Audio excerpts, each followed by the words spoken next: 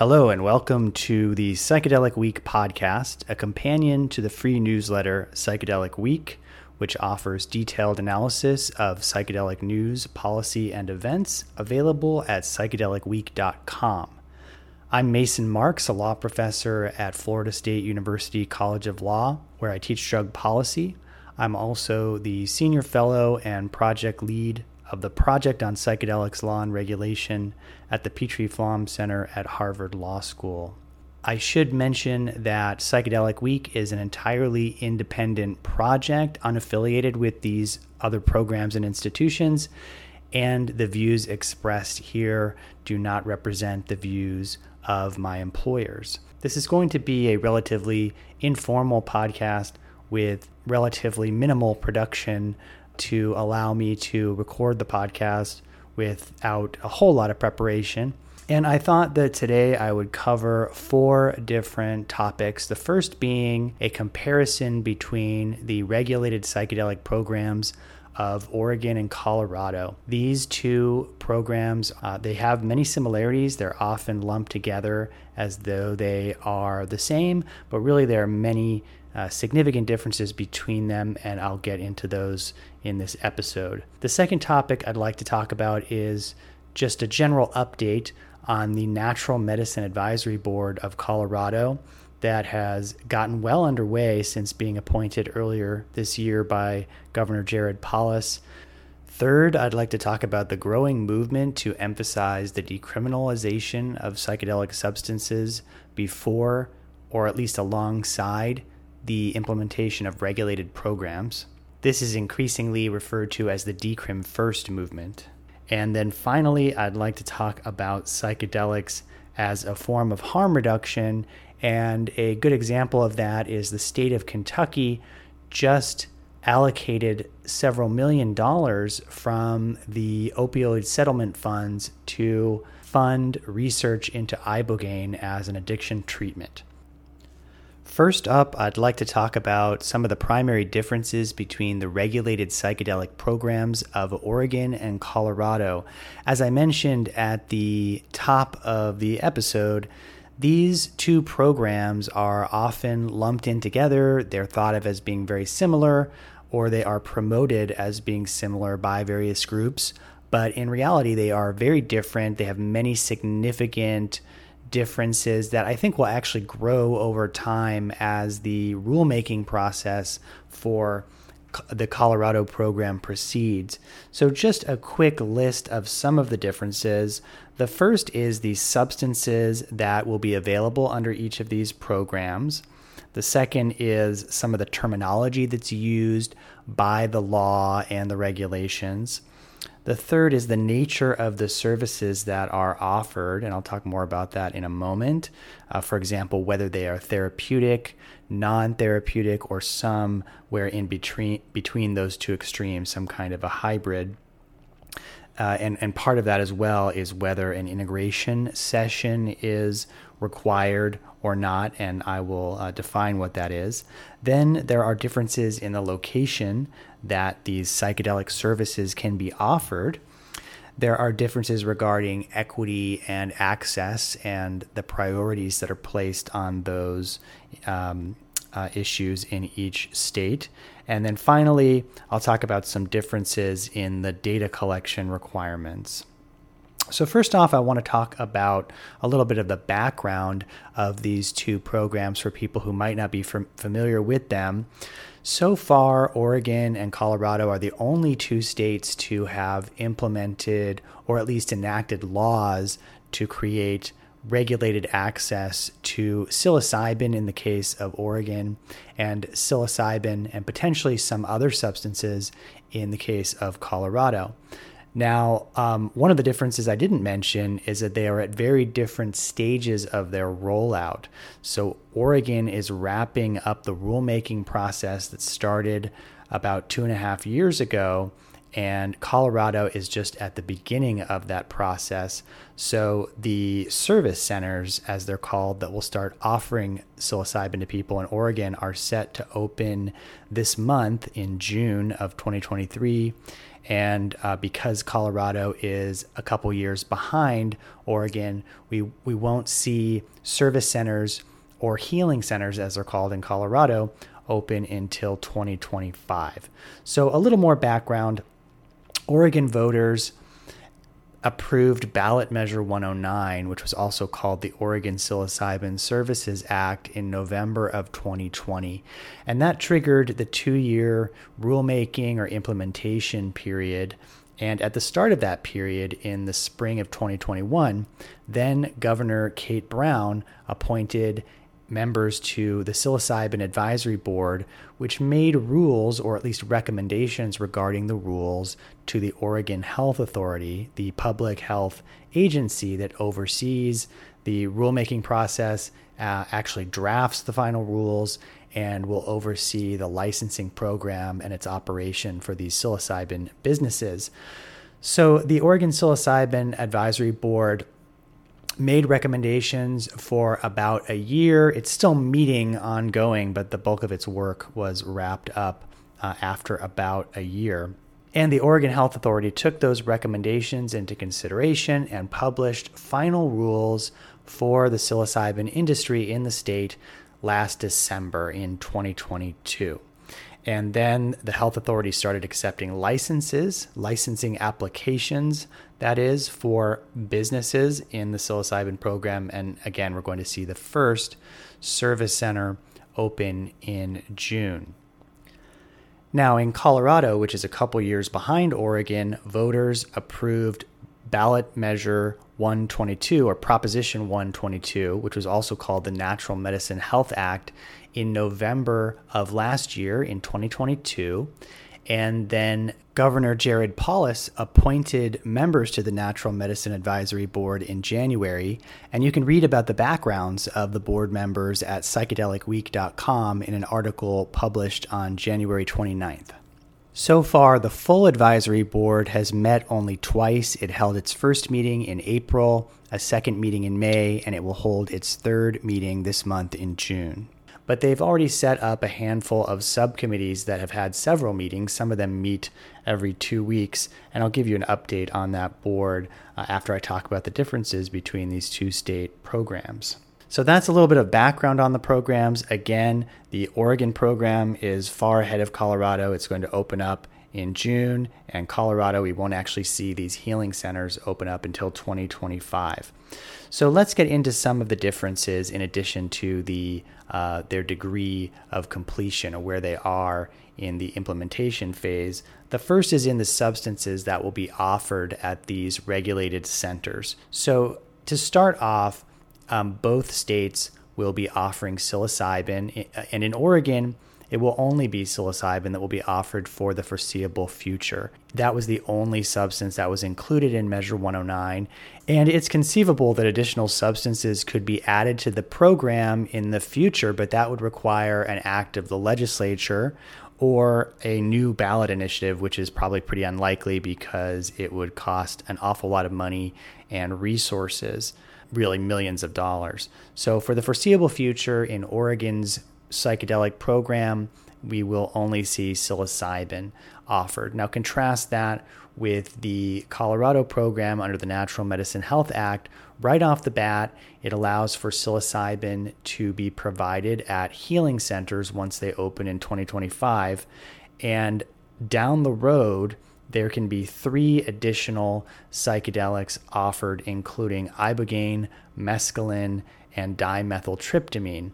Now, there are actually 2 psychedelics that will be offered in Oregon and Colorado in the beginning. It's really psilocybin and psilocin. I just consider them a single substance because psilocybin is converted to psilocin in the body, and so they're really the same thing, different stages of the same thing. Now, in order for additional substances to be added in Colorado, at least under the Natural Medicine Act as currently in force, the Natural Medicine Advisory Board would have to make a recommendation to add them, and then the governing agency, which is currently DORA, the Department of Regulatory Agencies, would have to approve that recommendation. So there are sort of two tiers of approvals that have to be made in order for any of those three substances to be added to the healing centers, and they can't be added until June 1st of 2026. Now, one interesting thing that happened recently, there was an amendment to the Natural Medicine Health Act that was just signed by the governor, and that effort was spearheaded by Senator Steve Fenberg, who is the president of the Colorado Senate. That made some pretty significant changes to the Natural Medicine Health Act, and I'll talk about those changes another time, but one of them was that it potentially accelerated the timeline in which the Natural Medicine Advisory Board can recommend ibogaine to be added to the list of substances that are offered. That can now happen at any time. So it could happen immediately in July, which is when the amendment goes into effect. But that would be pretty unlikely. But with this change, the advisory board no longer needs to wait until June 1st, 2026 in order to recommend that ibogaine be added to the definition of natural medicines and the substances that can be provided at healing centers in Colorado, while the other substances, mescaline and dimethyltryptamine, those cannot be recommended until June 1st, 2026. That means that potentially board and the governing agencies could approve ibogaine for use, and it could become available in 2025 alongside psilocybin and be available potentially over a year before the other substances, mescaline and dimethyltryptamine, can even be recommended for inclusion in the program. It's kind of a peculiar change to single out ibogaine as opposed to mescaline and dimethyltryptamine, or DMT. And the reason I think it's a little bit odd is because ibogaine is arguably the psychedelic that has the most safety concerns. And we hear many people, including members of the Colorado board, raising concerns about the safety of psilocybin, which the evidence suggests is really quite safe, at least based on the data that we have available to us. There are, of course, risks, but it appears to be fairly safe. But for ibogaine, there are clear risks involving potential cardiac injury. And so it's interesting that with all the concerns around psilocybin, a relatively safe substance, that the senator who sponsored this bill, Fenberg, would prioritize ibogaine. I suspect part of the reason is because ibogaine has potential to be at least part of the solution to the opioid overdose crisis that we are seeing in this country. But that really hasn't been firmly established. And with the safety risks, it just seems like an odd choice. So we'll have to wait and see if we get more information about why that choice was made. I don't mean to suggest that it's a bad thing necessarily to add ibogaine to the available substances. I just don't really understand why it would be prioritized over the remaining substances, and why not just make the change to all three and allow the board the discretion to recommend that all three be added when they decide that it's appropriate. I should point out that in both Oregon and Colorado, there are also decriminalization laws in effect that decriminalize psychedelics to some extent or another. And there are some differences there as well. For example, in Oregon, it's actually a different law which voters approved as Measure 110 alongside Measure 109 back in 2020, November of 2020. And that at least partially decriminalized most psychedelics, or at least the classic psychedelics. And in Colorado, by comparison, that decriminalization law is actually built in to the Natural Medicine Health Act. So that's another difference between the laws of Oregon and Colorado. But I'm not talking about the decriminalization laws of these states right now. I really just want to focus on comparing the regulated psychedelic programs. Another point of comparison or difference between these two state laws is in the terminology that's used within them. So, for example, the Oregon law is called the Oregon Psilocybin Services Act, and it uses the term services instead of medicine or therapy or something like that. And that reflects the general non-medical, non-therapeutic nature of the Oregon law. And I'll give you some examples. So for the people who receive psilocybin at service centers are referred to as clients instead of patients. And those centers are called service centers instead of medical centers or therapy centers or healing centers, which is the term that's used in Colorado. Another point of comparison is that the term therapy is not used in the main body of Oregon's law. And really, it's just that psilocybin services term that is used repeatedly throughout. That's quite different from Colorado's law, which obviously has the word healing in the title, the Natural Medicine Health Act, and the centers where psilocybin is dispensed are called healing centers. The people who receive psilocybin, they're called participants instead of clients. I'm not sure why that change was made. And then there are some other differences that are not so much in terms of terminology, but in terms of the nature of the services. And so that kind of brings me to that point, which I've already alluded to, and that is that Oregon's program is a non-therapeutic program. Some people refer to it as supported adult use or supervised adult use, and I like to describe it as being similar to the recreational or adult use cannabis programs that exist in many states, where people can purchase and consume cannabis for any reason. They don't need a prescription or a medical diagnosis, and they can use the cannabis for any reason they like, whether it is for wellness purposes or spirituality or creativity or to help them sleep or whatever. Now, the difference between Oregon's psilocybin program and an adult use cannabis program is that the psilocybin program in Oregon requires the supervision of the trained and licensed facilitator, and that's why it's called supported adult use or supervised adult use. The supervision is the difference, but just like adult use cannabis, there's no prescription required, no medical diagnosis required in Oregon. And the facilitators, who are only required to have a high school diploma or equivalent, and then they have to go on and complete one of the state-approved training programs in Oregon, which requires them to complete 160 hours of training.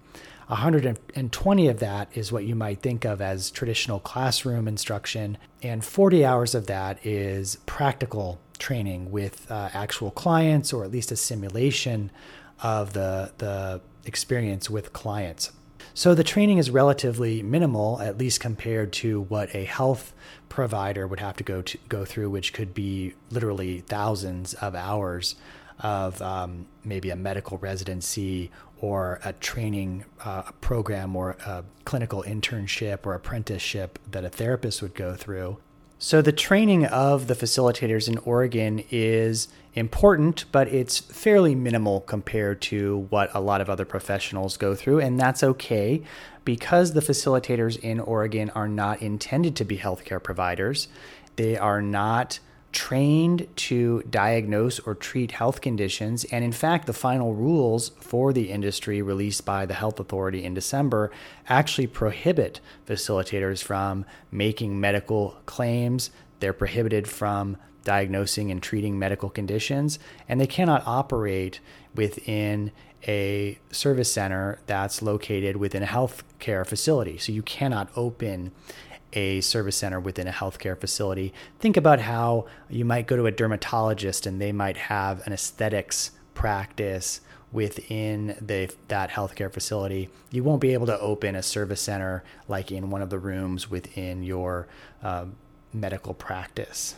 All of this is to say that the services offered in Oregon's psilocybin program, the regulated program created by Measure 109, is a non-medical, non-therapeutic program by law. Now, contrast that with Colorado's Natural Medicine Health Act. it does not have those restrictions that are built into Oregon's Measure 109.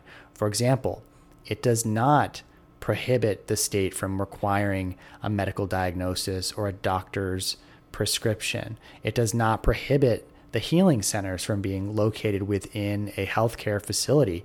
And it does not prohibit the facilitators from making medical claims or from diagnosing and treating health conditions. So there's a really stark difference in the nature of the services that will be offered in Oregon and Colorado. Now, that does not mean that the natural medicine services that are offered in Colorado cannot be non-medical in addition to being medical. And I think that many of the voters who approved the Natural Medicine Health Act believe that it would be a broad umbrella, a big tent that would welcome many, many different types of practitioners. And that does seem to be the intent of the Natural Medicine Advisory Board. The Natural Medicine Health Act requires a tiered licensing system, a system that has different types of facilitator licenses. Now, that's another difference actually between the two states, because that is not permitted in Oregon. It's something that the Oregon Psilocybin Advisory Board discussed, but ultimately it was decided that either that was not permissible or was not desirable, and there is a single type of facilitator license offered in Oregon, whereas in Colorado, there will be a tiered system. We don't know what kind of tiers of licenses will be offered. There has been a little bit of discussion about this on the Colorado board, and they've talked about how the term tiered is maybe not the best way of referring to these different licenses, because it tends to evoke an image of a hierarchy. And so, at least for now, the subcommittee that has been dealing with this issue has adopted the term spheres. And I like that, the spheres, different licensing spheres. So there may be a license that's oriented towards healthcare providers who are going to diagnose and treat medical conditions and perhaps work with clients who have particular health conditions and may need a little bit of extra care from an experienced provider. And then you might have more of the traditional or indigenous psychedelic healer, or perhaps more of a spiritually oriented facilitator. And so there will be something of the equivalent of the Oregon facilitator who is not a healthcare provider and who can serve clients in that supported adult use capacity. So just to summarize that, there's a single type of license that is offered in Oregon. It's non-medical, it's non-therapeutic, whereas in Colorado, there is the potential, at least, for a variety of different spheres or flavors or varieties of licenses, some that are overtly medical, some that are more spiritual or potentially religious or recreational, more of an adult use type of service and license that's available. This might be a good place for me to point out some of the concerns that I have regarding the medical type of license that will likely be offered in Colorado. And I do anticipate that being the primary license type, at least given the little dialogue that I've been able to observe on the Colorado board, because they haven't been meeting all that long. I get the impression that that is the primary purpose of the act in the minds of many of the members of the board. Now, not all of the members of the board feel that way. There are some representatives of the more indigenous perspective, the traditional, or in some cases, you might say underground or legacy perspective on psychedelic community use, for example. And so they, I would say, do not necessarily have the medical paradigm as the primary approach or the most desirable approach. And they're doing a good job of sort of pushing back on that a little bit and making sure that the other members of the board are aware that the medicalized approach is not the only approach, not necessarily the primary and most important approach. I'll get into that a little bit more when I talk about the board.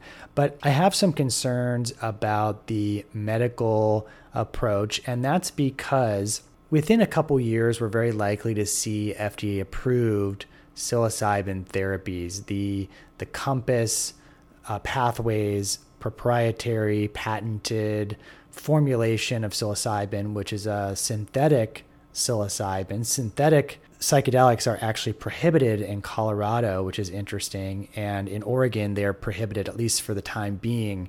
The advisory board and the health authority took the position that that could be something that could be revisited in the future in Oregon. And there was quite a bit of discussion about whether synthetics should be prohibited. And at least for now, they are in Oregon. But that's very clear in Colorado that synthetic psilocybin and other psychedelics will not be permitted, at least anytime soon, unless there's a change to the law. So the psilocybin that will be FDA approved, if that happens, and it's very likely that it will be synthetic proprietary psilocybin developed by Compass Pathways, and the psilocybin offered in Oregon and Colorado will be naturally produced psilocybin extracted from psilocybin producing fungi, mushrooms, or sclerotia, also known as truffles, if not the truffles or mushrooms themselves. I'm fairly certain that some people, if not many people, believe that when the Compass Pathways psilocybin becomes FDA approved, whenever that happens, that it will be rescheduled, which will happen. It will be rescheduled, moved from Schedule 1 of the controlled substances list to another schedule, likely Schedule 2. I believe that many people are under the incorrect impression that when psilocybin is rescheduled, it will be not only the Compass Pathways formulation, but all forms of psilocybin, and that is almost certainly not the case. Only the proprietary Compass Pathways psilocybin will be rescheduled, and all other forms of the substance, including psilocybin offered in Oregon and Colorado, will remain in Schedule 1. So it will effectively remain a felony at the federal level to produce, consume, sell, share it, etc. That means that the medical psilocybin program in Colorado is on a collision course with the FDA-approved psilocybin that we will see in the next couple of years, most likely. So you will potentially, or most likely, have both licensed healing centers offering natural, non-FDA approved psilocybin within the Natural Medicine Health Act regulated program in Colorado for medical indications. And you will also have doctors who are prescribing the FDA approved Compass Pathways formulation. And that poses a problem because the Food and Drug Administration, the FDA, may not be very pleased with there being people offering a non-FDA approved version of psilocybin when there is an FDA approved medical version of psilocybin. And we've seen many instances of the FDA issuing warning letters to companies that are making medical claims about various substances that are not FDA approved. And these include plant medicines, so to speak, like kratom, the Southeast Asian plant that many people consume as a tea, for example, as well as CBD, which is very popular these days. There are companies that have made medical claims about their CBD or kratom products, and the FDA has sent them cease and desist letters because they are selling non-FDA approved substances. Not everyone shares this concern. They think that the federal government will just look the other way and allow these state-regulated medical programs to proceed without any kind of federal intervention. They often point to the cannabis industry and how, in many cases, the federal government just kind of allows the state cannabis programs to operate. But there are really some significant differences between medical cannabis programs in the states and the medical psilocybin and other psychedelic program that's emerging in Colorado. For instance, in medical cannabis, the physician or prescribing healthcare provider, they don't even write a prescription, they write a recommendation, and then they're not actually dispensing the substance, and they don't really oversee the consumption of the substance the way that a psilocybin facilitator will.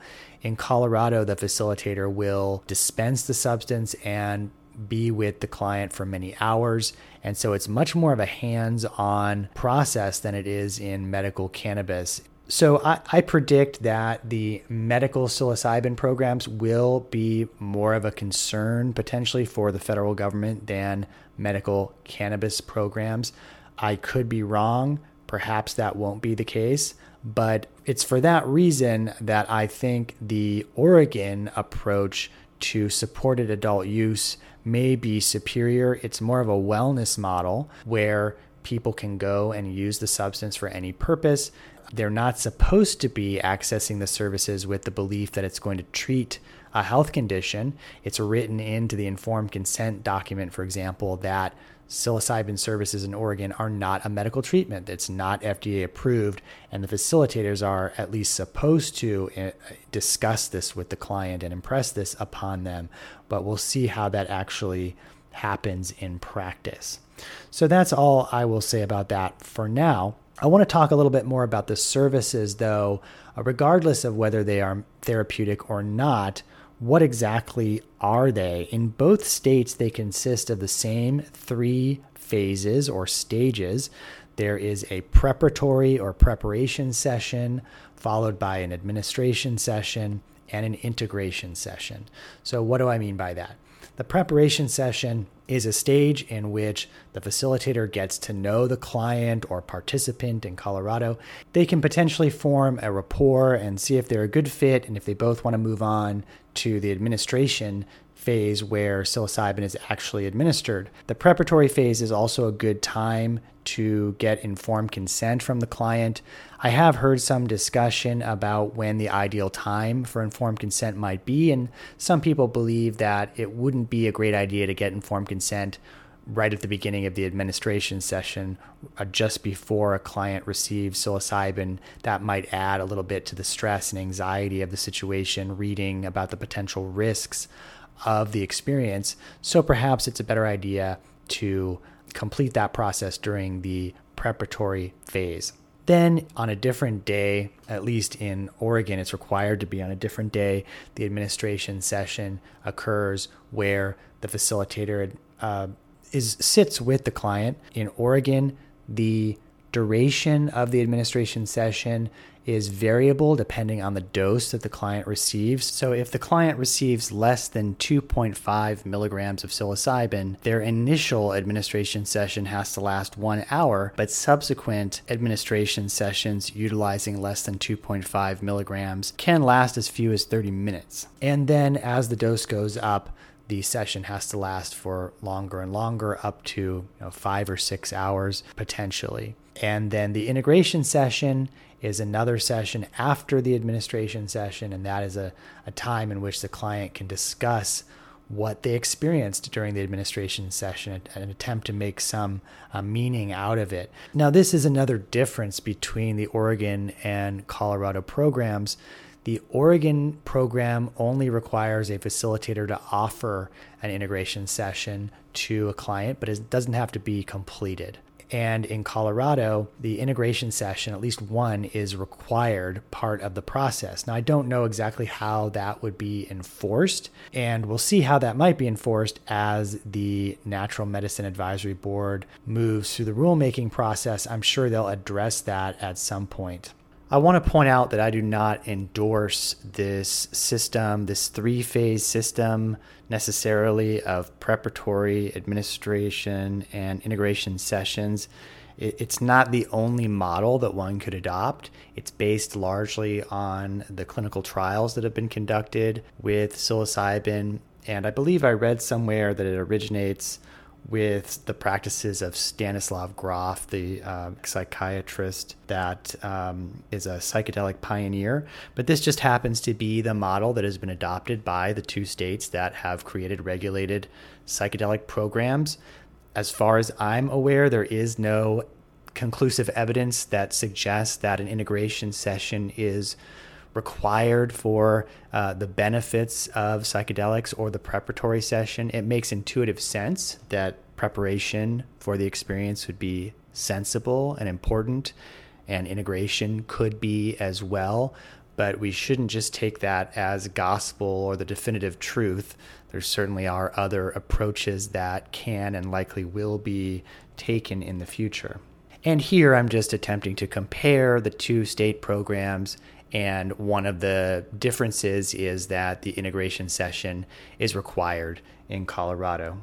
I do think we need to be a bit cautious and exhibit a healthy skepticism when we hear people claiming that integration is essential, or some people might argue that integration is as important or more important than the psychedelic experience of the administration session. Now, that very well might be the case, but there are obviously companies and individuals that stand to profit from selling people these packages. And now in Colorado, by law, people will be required to purchase a package of preparatory administration and integration sessions. And so when there are those financial interests, and we don't have the evidence to say that this is definitely necessary, of course we have clinical trials where several integration sessions of sorts have been offered. So it's reasonable to believe that they're not a bad thing. We just don't really know exactly what role they play. And I think it's good to be a little bit skeptical of claims that, this is the only way to do things. Something else that I should point out is that when the Oregon law refers to psilocybin services, it's referring to all three of these phases. And so under that law and under the regulations issued by the Oregon Health Authority, facilitators cannot diagnose or treat medical conditions. They have to act in a non-directive manner. They can't make medical claims.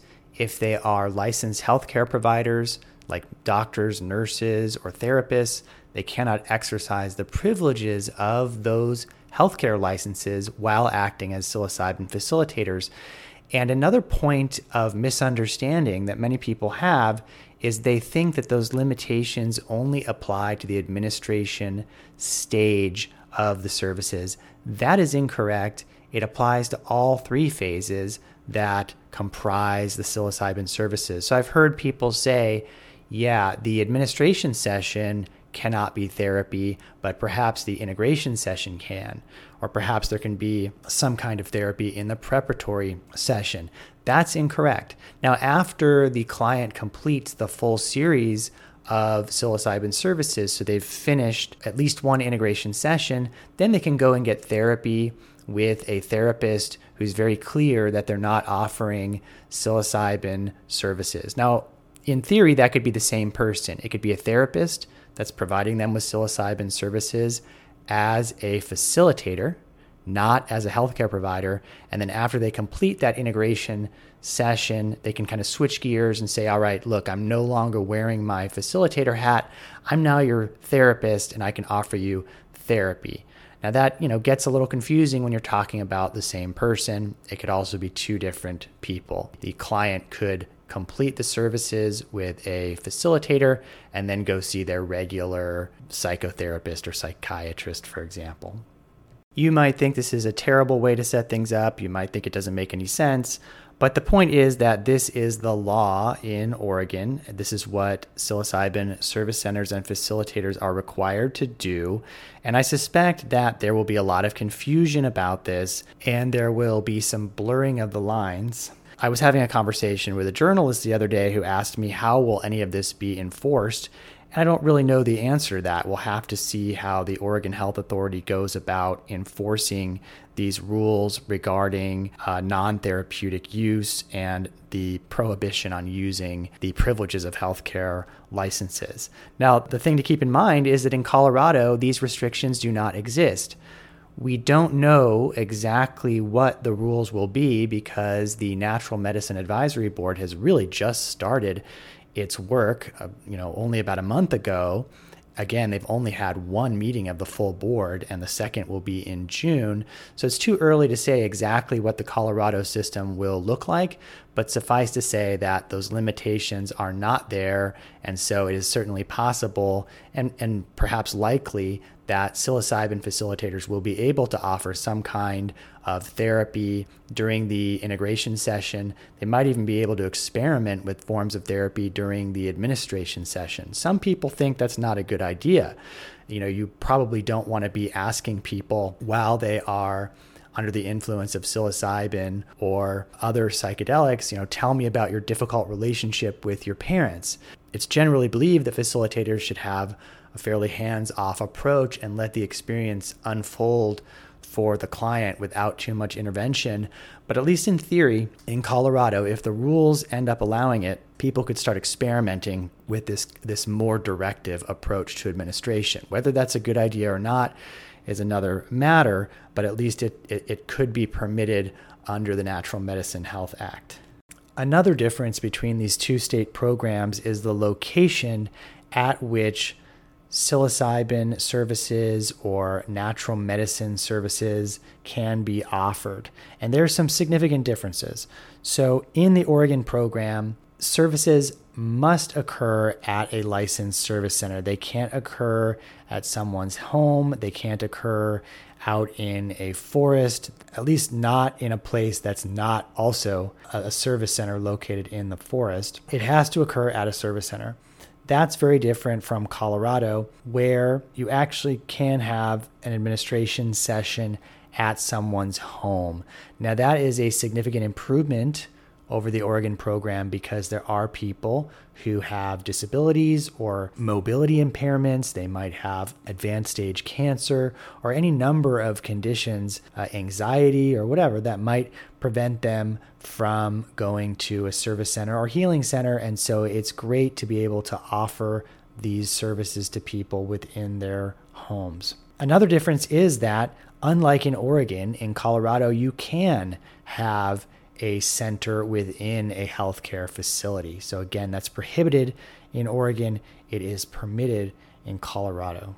I mentioned earlier that the Natural Medicine Health Act, as approved by voters, was changed or amended by Senator Steve Fenberg's amendment, which was just signed by Governor Paulus last month. And in its original form, the Natural Medicine Health Act actually was incredibly broad. It allowed for a wide variety of settings for psilocybin and other psychedelics to be offered. So we could have seen a really wide spectrum of potential locations, including outside of a healing center. That was considerably narrowed by the Fenberg Amendment, which I think was unfortunate. It really kind of makes things far more like a traditional medical clinic type model. And in that respect, it makes it a lot more like Oregon's model, where you have to offer the services at a licensed center.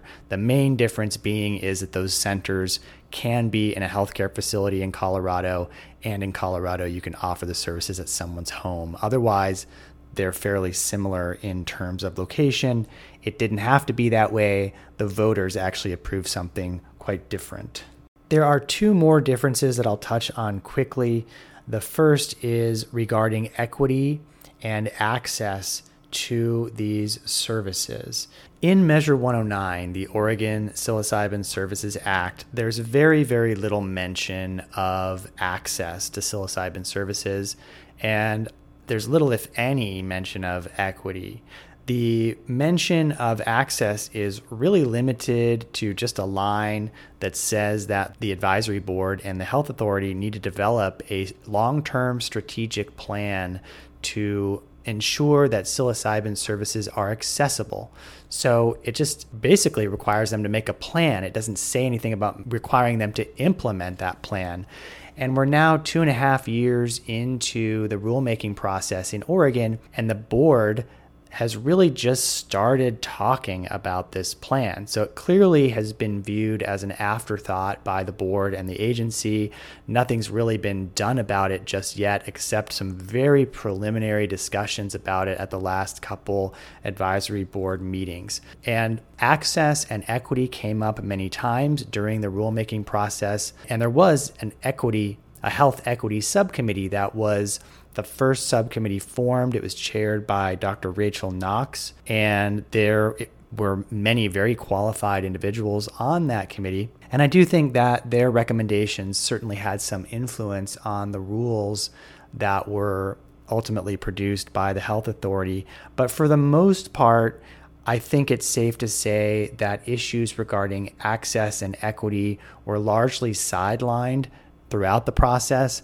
One thing that's particularly worth noting is a framework for spiritual and religious use that was proposed by Oregon attorney John Dennis at one point, and ultimately it was rejected by the health authority on the grounds that it might violate the Establishment Clause, which says that the government cannot help establish a religion.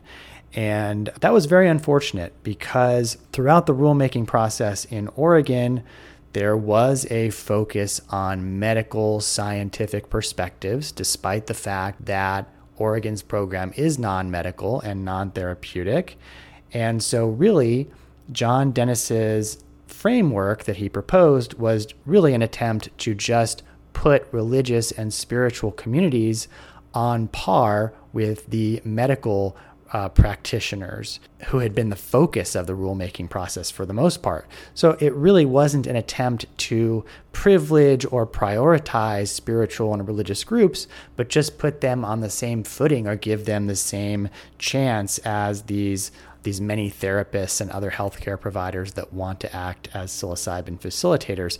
Nevertheless, the health authority used the Establishment Clause as an excuse to reject John Dennis's proposal. And so what we're left with are rules in Oregon that have many good things. They have some less than ideal qualities, but in the end, equity and access were really not given a whole lot of consideration. And that is probably the reason that we're starting to see some of the pricing come out of for the services. There are, I believe, 3 service centers that have published their prices. And on the low end, I've seen a full dose psilocybin session costing $2,800 to $3,500. And then another service center in Bend, Oregon is claiming to charge $15,000 for a single psilocybin services series. So perhaps if equity and access had been more of a priority during the rulemaking process and also in the drafting process of Measure 109, because there are some limitations potentially in the law that might constrain the agency to some extent, that might be why we see these really high prices. And perhaps if equity and access were emphasized, the services might have been more affordable.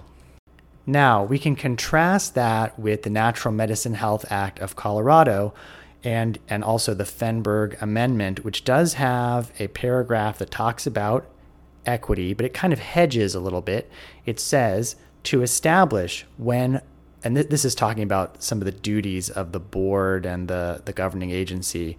It says to establish when financially feasible procedures, policies, and programs to ensure this Article 170, so the Health Act, Natural Medicine Health Act, and rules promulgated to it are equitable and inclusive and promote the licensing, registration, and permitting of and provision of natural medicine and natural medicine product to persons from communities that have been disproportionately harmed by high rates of arrest for controlled substances. So there's more to this paragraph. I won't bore you with the actual text, but suffice to say, it says that when financially feasible, so there's kind of a hedge there, that the advisory board and the governing agency should consider equity and access. So already this is far more inclusive of equity and access considerations than in Oregon, but this actually came up during the Natural Medicine Advisory Board subcommittee meeting today on the equity subcommittee meeting, where one of the assistant attorney generals, Brian Urankar, said he pointed out this limitation of when financially feasible. So if you're talking about taking money away from the licensing fees that are charged to license businesses in order to create equity, his interpretation is that might violate the act. So that's very limiting if you can't use some of the funds raised from licensing to create equity. And so even though there is a lot more from the beginning regarding equity in the Natural Medicine Health Act, the board and the governing agencies might be constrained in what they can actually achieve. The final difference between Oregon and Colorado's regulated psychedelic programs that I want to mention is what's required for data collection from clients. Now, this is a really deep rabbit hole that I don't want to go down, and I've written about it previously. For instance, I have an article out in Wired Magazine called Seeking Psychedelics, Check the Data Privacy Clause, and that's from November of 2022. I also have some articles on psychedelicweek.com that you can read. But for now, I'll just talk about some of the key differences regarding data collection between these two state programs. Now, first, I'll talk about the bills as they were originally written. At least Measure 109 in Oregon, the Oregon Psilocybin Services Act, was written with very, very strong confidentiality protections for clients. It basically prohibited any client information, and now that's any information at all, whether it's personally identifiable information, that is information that has someone's name or phone number or address on it, something that can be used to identify them, or de-identified information where the name has been removed or the phone number and address have been removed. So any type of data from the client was not allowed to leave the service center in Oregon unless there are some very narrow exceptions that are met. Some of those are if the Oregon Health Authority opens an investigation into a service center, then perhaps some of those client records might leave the service center. And another would be if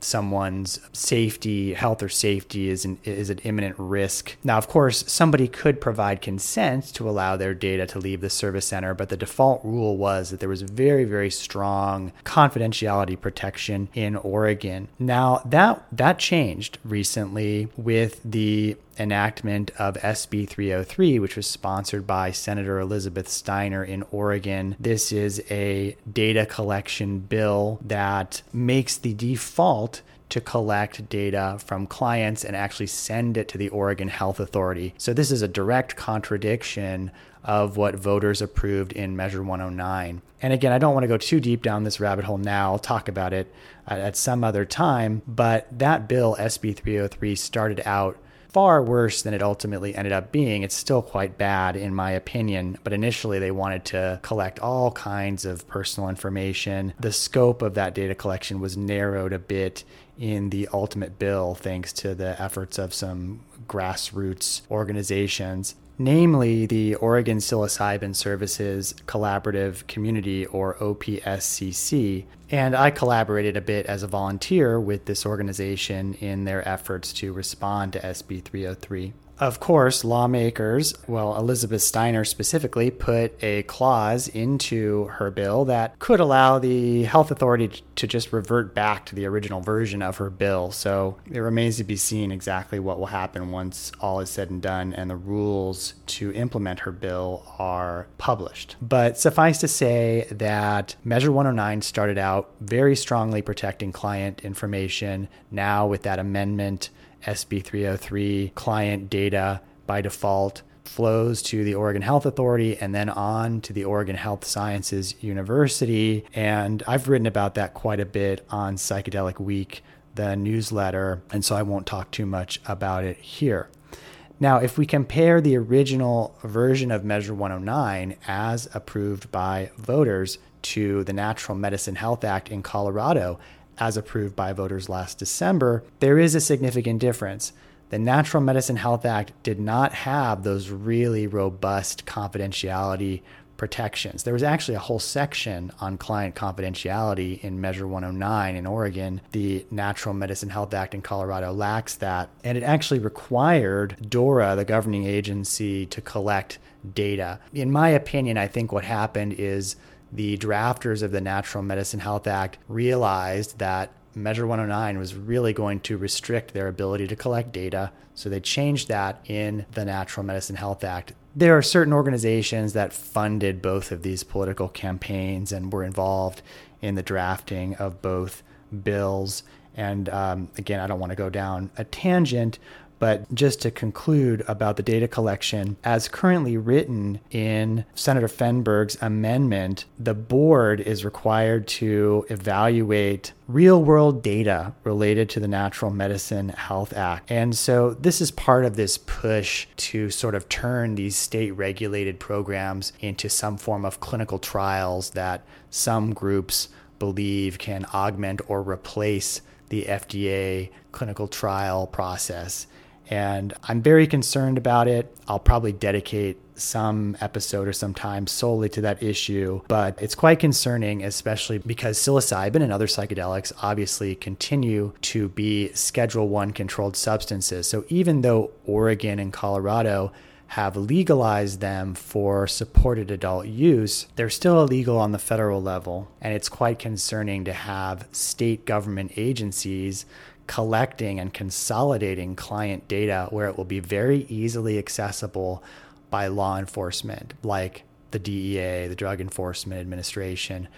We don't know how political winds will shift in the future. We don't know who's going to be president in a couple of years. And so we really don't know what the priorities of these administrations will be. And when data is concentrated in these state agencies, it becomes a one-stop shop for federal agencies to just go and gather it up. And so it puts clients at legal risk and even many other social risks because psychedelic use is so heavily stigmatized. So in terms of differences, I would say in the end, right now as it stands, arguably Oregon still has better data protection for clients, although it really remains to be seen because we haven't yet seen the rules recommended by the Colorado Advisory Board or adopted by the governing agencies. And until we see those, it's a bit too early to accurately compare them.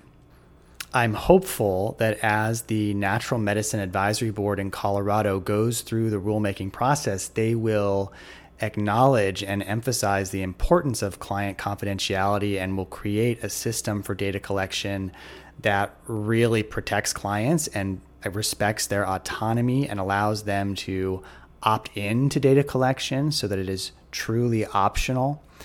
But we'll see what happens. I think so far I've seen a lot of pushing aggressive data collection, primarily from one of the board members, Billy Wynn, who runs the Public Health and Health Equity Subcommittee. And his background is in health consulting. He works with a lot of pharmaceutical companies and insurance companies. And I see him using a lot of the same language that has been used by Elizabeth Steiner in Oregon and the Healing Advocacy Fund in Oregon to push their data collection agenda. So that does worry me a little bit. There certainly are some voices that I think will advocate for very aggressive data collection that will put clients at risk. If you're not familiar with the Healing Advocacy Fund, it's a lobbying firm that started following the approval of Measure 109 by Oregon voters. And the Healing Advocacy Fund is funded by a political organization called the New Approach PAC, and it works to advance the political goals of New Approach. In Oregon, it does this by attempting to influence the implementation of Measure 109 and the legislation like SB 303 that amends it in ways that the New Approach PAC desires. And after the passage of Proposition 122 in Colorado, they opened a Colorado branch of the Healing Advocacy Fund, and they're doing the same kind of lobbying in Colorado. The New Approach PAC invested a lot of money in the campaigns to pass both Measure 109 in Oregon and Proposition 122 in Colorado, so they seem to have a real interest in controlling how things unfold in both those states. I don't know to what extent the Healing Advocacy Fund has been influencing individual board members, but the language used by Billy Wynn very closely resembles the same kind of rhetoric used by the Healing Advocacy Fund, the New Approach PAC, and Elizabeth Steiner, who works very closely with the Oregon branch of the Healing Advocacy Fund. There's also a member of the board, Wendy Buxton Andrade, who is a commissioner for Prowers County, Colorado, and she chairs the Opioid Settlement Board for Region 19 in Colorado.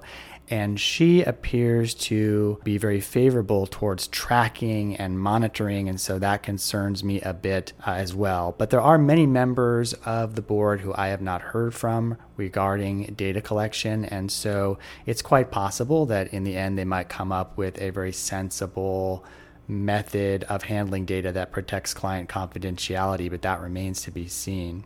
Since I'm already talking about the Natural Medicine Advisory Board, now is probably a good time to transition from talking about the differences between Oregon and Colorado's regulated psychedelic programs to talking about an update on the Natural Medicine Advisory Board.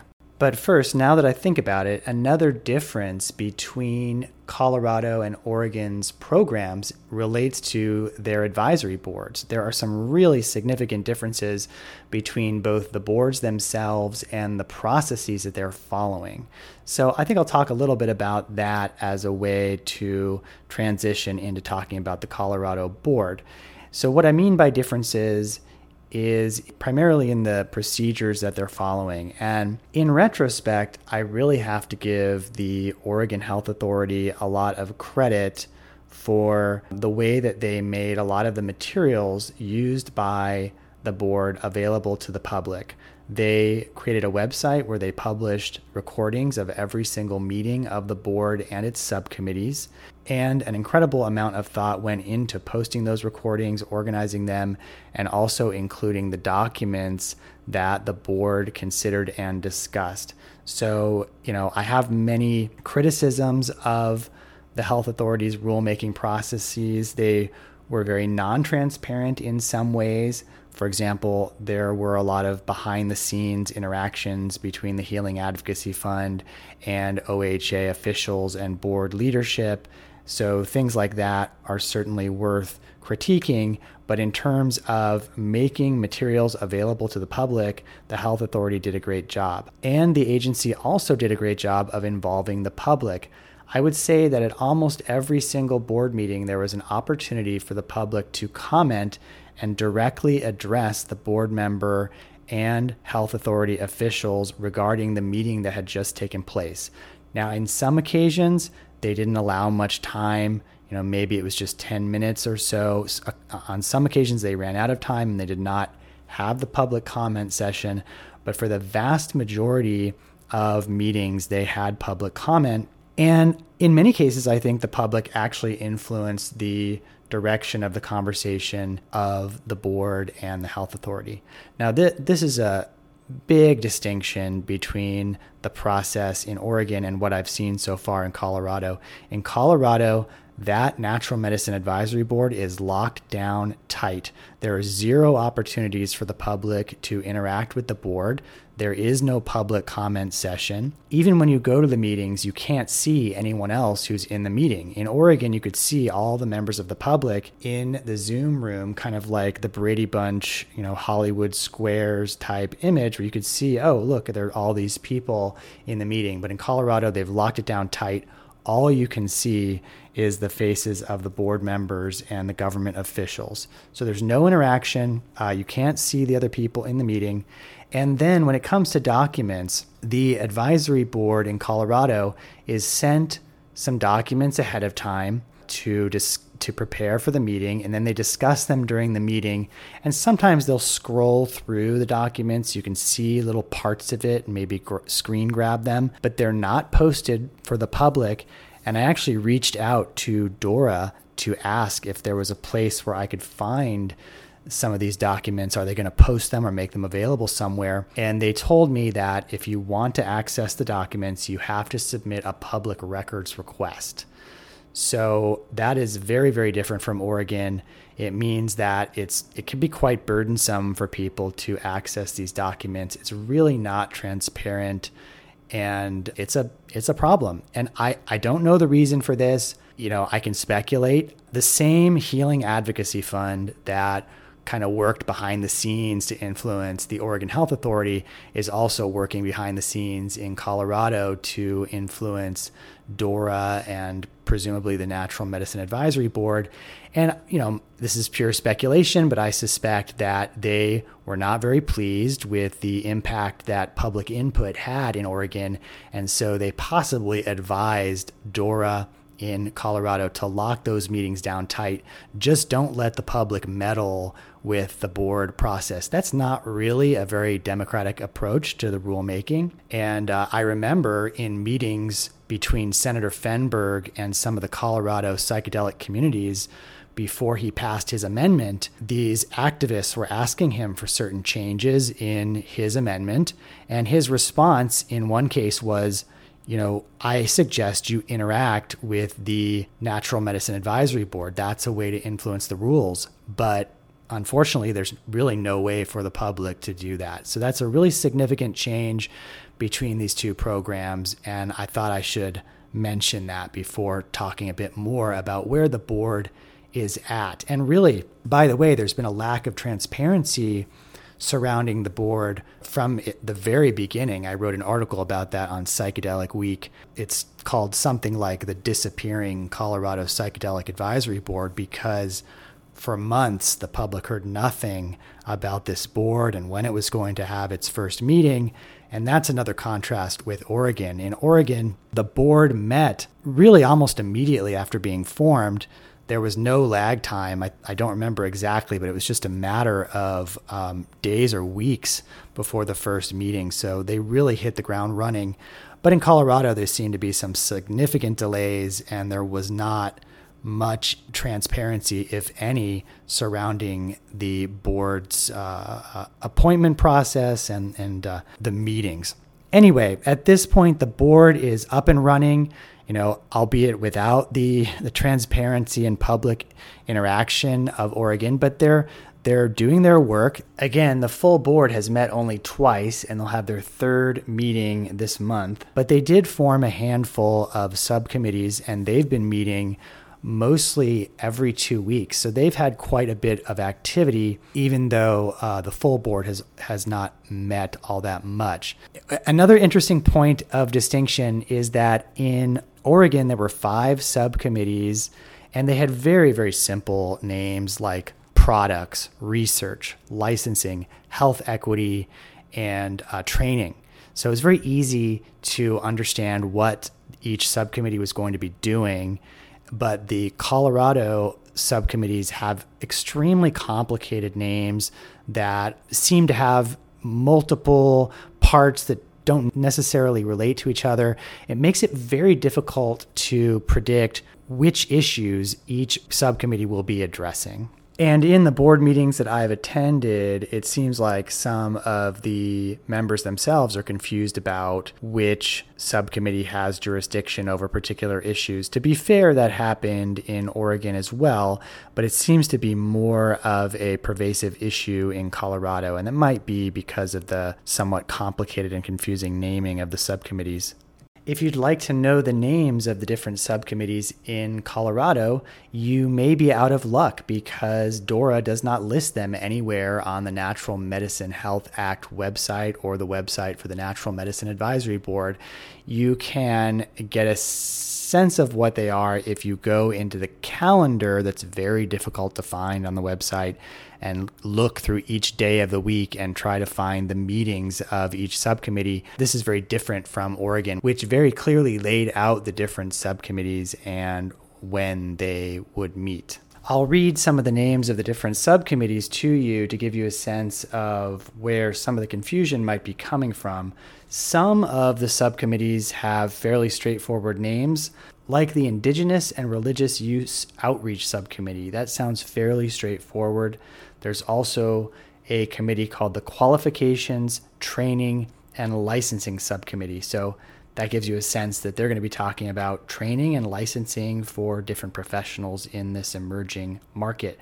But things get a little bit more confusing after that. There's the Products, Research, and Data Subcommittee. So kind of combining data collection with products and research. They have some connection between these things, but it gets even worse after that. There's the Harm Reduction and Public Safety Subcommittee. That sounds straightforward until you hear the name of the Public Health and Health Equity Subcommittee. That sounds very similar to Harm Reduction and Public Safety Subcommittee. To complicate things further, there's the Emergency Response, Safety, and Ethics Subcommittee. So I'm not sure how they're distinguishing between things like public health and safety versus emergency response and safety, which are the topics in two different subcommittees. So it's quite confusing. I think all of these are obviously very important topics to be addressing, but you combine the confusing nature of the names with the lack of information on the Natural Medicine Advisory Board website, and it really leads to a lot of opacity if you're a member of the public or the media trying to understand what exactly is going on. I'm actually bringing up the Natural Medicine Advisory Board or Natural Medicine Health Act homepage right now just to see what kind of information is there. They have a section at the bottom called Meeting Minutes, but it looks like they only have meeting minutes from April. So we're now in June and they don't yet have any of the minutes posted from May. So far, they have minutes from one meeting of the Subcommittee on Product Research and Data. They have minutes from one meeting on the Subcommittee on Qualifications, Training, and Licensing. And they have the minutes from one meeting of the Subcommittee on Harm Reduction and Public Safety. Now, there hasn't been a whole lot achieved by the board so far because obviously a lot of what they're doing is setting up their procedures and getting to know each other. So I wouldn't have expected them to achieve a whole lot by now, but there have been a couple meetings so far this week. Today there was a meeting of the Public Health and Health Equity Subcommittee, and I think I'll talk a little bit about that. That subcommittee is led by Billy Wynn, who owns a health consulting business. And if you go to his webpage, you can see that he's consulted with various pharmaceutical companies and insurance companies. And interestingly, he's one of the few lawyers on the Natural Medicine Advisory Board. He has a JD degree from the University of Virginia. I appreciate his perspective, but I will say of the meetings, and I believe I've attended all of the meetings of this subcommittee so far, and I've found that the conversation has largely been dominated by the topic of insurance reimbursement for natural medicine services in Colorado. And I suspect that's because Billy Wynn does a lot of consulting with insurance companies, so that's what he's accustomed to thinking about. But in my opinion, that's not a good use of the equity subcommittee's time. And Wynn appears to have this idea that by ensuring that insurance covers natural medicine services, that's going to ensure equity. Insurance is the means of achieving equity in the natural medicine services program. But I hate to be such a critic about this, but it's a fantasy to believe that insurance companies are going to cover the provision of psilocybin, a Schedule I controlled substance. I just don't believe that's going to happen. Keep in mind that healing centers are not going to open for several years in Colorado. By that time, we very well might have FDA-approved psilocybin, the Compass Pathways formulation and protocol. If insurance companies are going to cover any type of psilocybin service, it's going to be the Compass FDA-approved version. They're not going to cover the naturally produced fungal-derived psilocybin that will be made available in healing centers in Colorado. And again, this gets back to this misconception that many people appear to have that once the FDA approves Compass psilocybin, psilocybin will be rescheduled. And I think a lot of people falsely believe that all forms of psilocybin will be rescheduled. In reality, it's really just the Compass proprietary patented formula and protocol. And so the Oregon and Colorado naturally derived psilocybin and all other forms of psilocybin will remain in Schedule 1. They'll be federally illegal, and insurance companies are not going to fund them. So this equity committee led by Wynn is really looking at things backwards.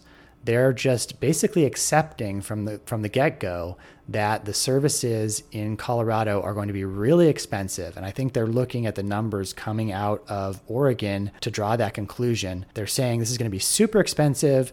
They're taking that as a given, and they're saying, how can we compensate for that by offering grants to people or trying to advocate for insurance? And the problem is, what they really should be doing is looking at ways to make the services themselves less expensive. That's the only way that these services will be made more accessible to people. This promise of insurance, or this presumption that insurance will cover these services in the future, is totally moving in the wrong direction. And so I just really hope that someone will put the brakes on that and steer them back on track. And I think there was some discussion from a few people on how to do that today in the equity subcommittee meeting. One of the board members and subcommittee members, Lundy, put together a really nice proposal for the group. So this is one of those documents that's circulated to the group before the meeting. The public cannot access it. You can only get little glimpses of it when they show it on screen. But it looked like a very nice proposal that had several different approaches to address the accessibility problem. Now, insurance coverage was one of them, so I don't really think that's a great bullet point to focus on, but there were some other ideas in there.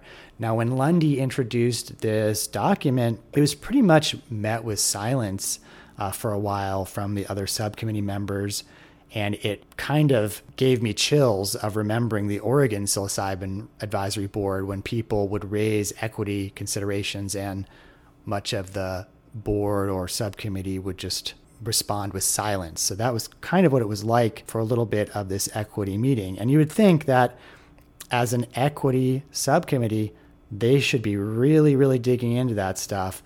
There was an interesting response from Joshua Goodwin, who is a subcommittee member, and he said in response to Lundy's proposal, you know, a lot of these sort of programs or projects that we are considering to reduce cost might paradoxically actually add cost and make the program more expensive. Now, I see a little bit of a problem with that because it seems like an excuse to just avoid making any effort to implement equity considerations to make things more accessible. But in principle, I agree with the spirit of that statement, the sentiment of it, because he's basically saying to keep things simple, and all these other programs like grants and things will add to the cost. Now, I might not agree with him on the specifics, but generally speaking, I think they should try to make things simple, but the simplicity should come in terms of the regulation. The Oregon program, there are many good things about its regulation, but it is very bloated. It's probably overly complicated, overly burdensome on these businesses, service centers. They're trying to get up and running.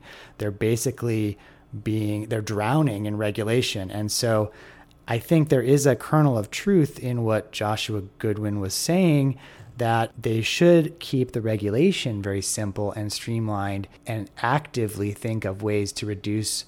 He didn't say this part. This is where I'm picking up where he left off. They really should focus on reducing the cost of the services themselves, not on these Band-Aid fixes like the hope that there would be insurance coverage or providing grants to people. I hope I'm explaining this clearly. It seems to me like they're just assuming the prices will be sky high. There's nothing we can do about it.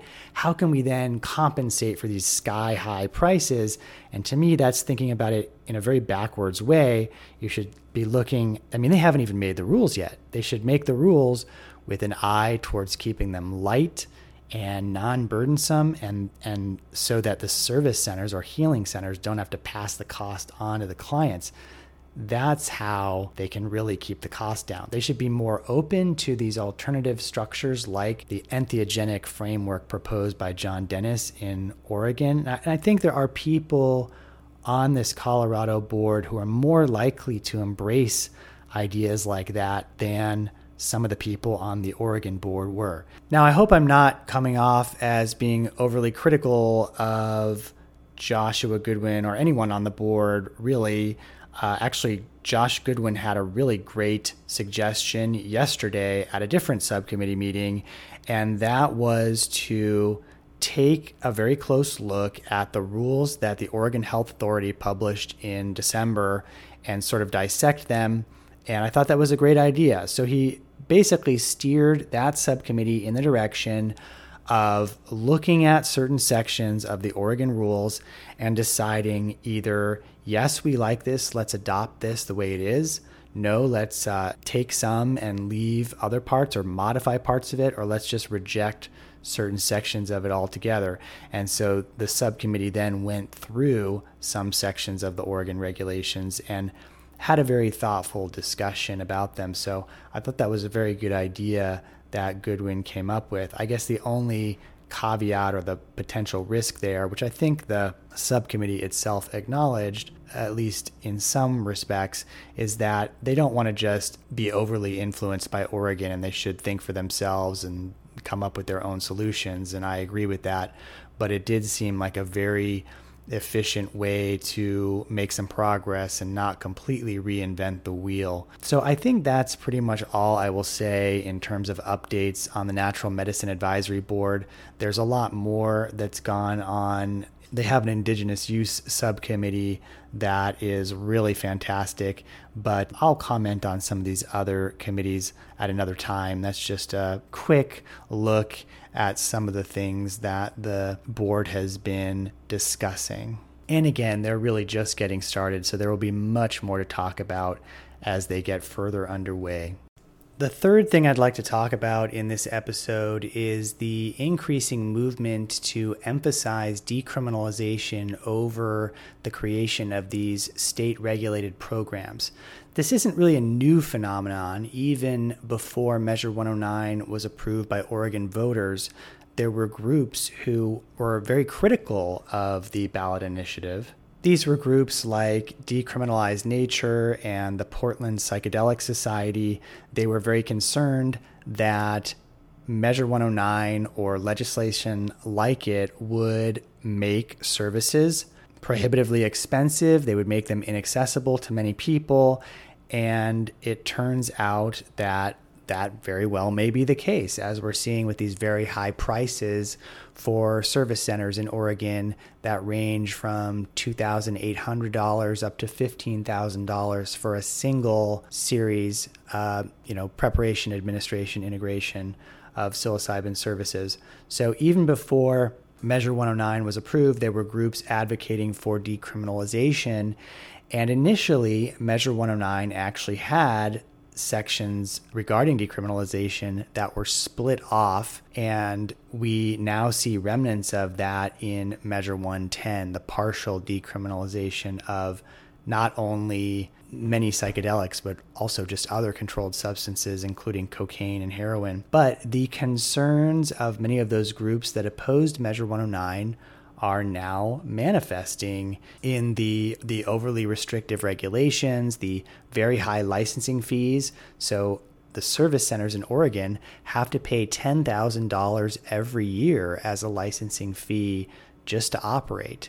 And facilitators have to pay $2,000 a year, with some exceptions where they can pay a lowered rate of $1,000. But most facilitators will probably pay $2,000. That is a huge burden on them, and as a result, we're really not seeing the numbers of licensed businesses that many people expected to see, and that's a real problem because the program depends on the licensing revenue to support the program, and the OHA psilocybin services section has been over budget. They announced that at the December board meeting of the Psilocybin Advisory Board, and the health authority has asked the legislature for $6.6 million of general funds of taxpayer money to bail out the program, which was supposed to be self-sufficient at this point. And then the data collection bill, SB 303, that was recently enacted and was sponsored by Senator Elizabeth Steiner, adds additional expense, which the OHA estimated to be approximately $280,000, which I believe is every year to pay the salary of some staff and pay for some other overhead. So this program has been very expensive. There are fewer businesses opening. Many companies that were supposed to open for business in Oregon have announced that they are not going to do so. The most high-profile case was the Synthesis Institute, which was a Dutch company that offers training programs and retreat centers in the Netherlands, and they bought a very expensive property, I think it was $3.6 million in Buckhorn Springs in the Ashland area of Southern Oregon, where they were going to open a retreat center and training program, and they went out of business, and the students in their training program were left in the cold. I'd have to follow up on what happened to them, but it was very disconcerting. These people had paid many thousands of dollars for the training program that just suddenly collapsed without any warning from the company. So, suffice to say that many people are understandably quite skeptical about these state-regulated programs, and so there is a movement gaining momentum to advocate for decriminalization first, or at least to include decriminalization alongside these bills for state-regulated programs. And that is, in fact, what happened with Proposition 122, which became the Natural Medicine Health Act in Colorado. But it was very controversial. There was a lot of conflict in the state between the Natural Medicine Colorado campaign, which was advocating for the ballot initiative, and groups who opposed it and were collecting signatures to put a decriminalization bill or a ballot initiative solely for decriminalization on the ballot, but they didn't get enough signatures because it's very expensive to do so. They didn't have the millions of dollars in support that the Natural Medicine Colorado campaign had access to, which originated from the New Approach PAC and other donors. In any case, due to the efforts of Colorado activists, there was a decriminalization component added to Proposition 122, but it did appear to be one of the more rushed, less well-drafted portions of the Natural Medicine Health Act. It really does look like kind of an afterthought, even though that wasn't really the intention of people who pushed for it. But unfortunately, that's the case. And almost immediately after voters enacted the Natural Medicine Health Act, we saw Senator Steve Fenberg come in, and he was talking about introducing possession limits, constricting the rights that were created in the decriminalization portion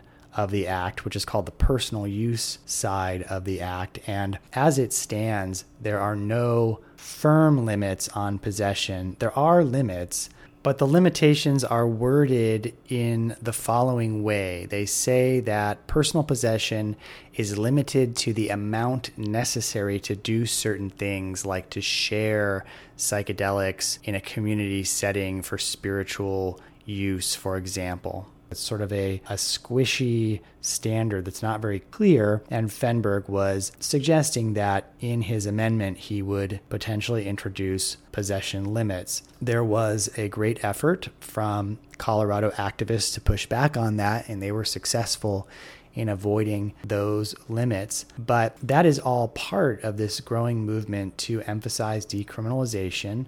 People are very concerned about the power structures that are taking shape through these state-regulated programs, and they believe that psychedelic communities in different states have a right to gather and organize and share knowledge and information and psychedelic substances, and they believe that that is a responsible and effective way to reintroduce these substances back into society, as well as to honor and respect the ways that these substances have traditionally been used by communities around the world and by underground communities in the United States, or so-called legacy communities. And we've seen at least 15 cities across the country agree with that approach. They have introduced local resolutions to make the enforcement of criminal penalties related to psychedelics their lowest law enforcement priority. That means that these jurisdictions will not spend resources and finances toward arresting people and investigating potential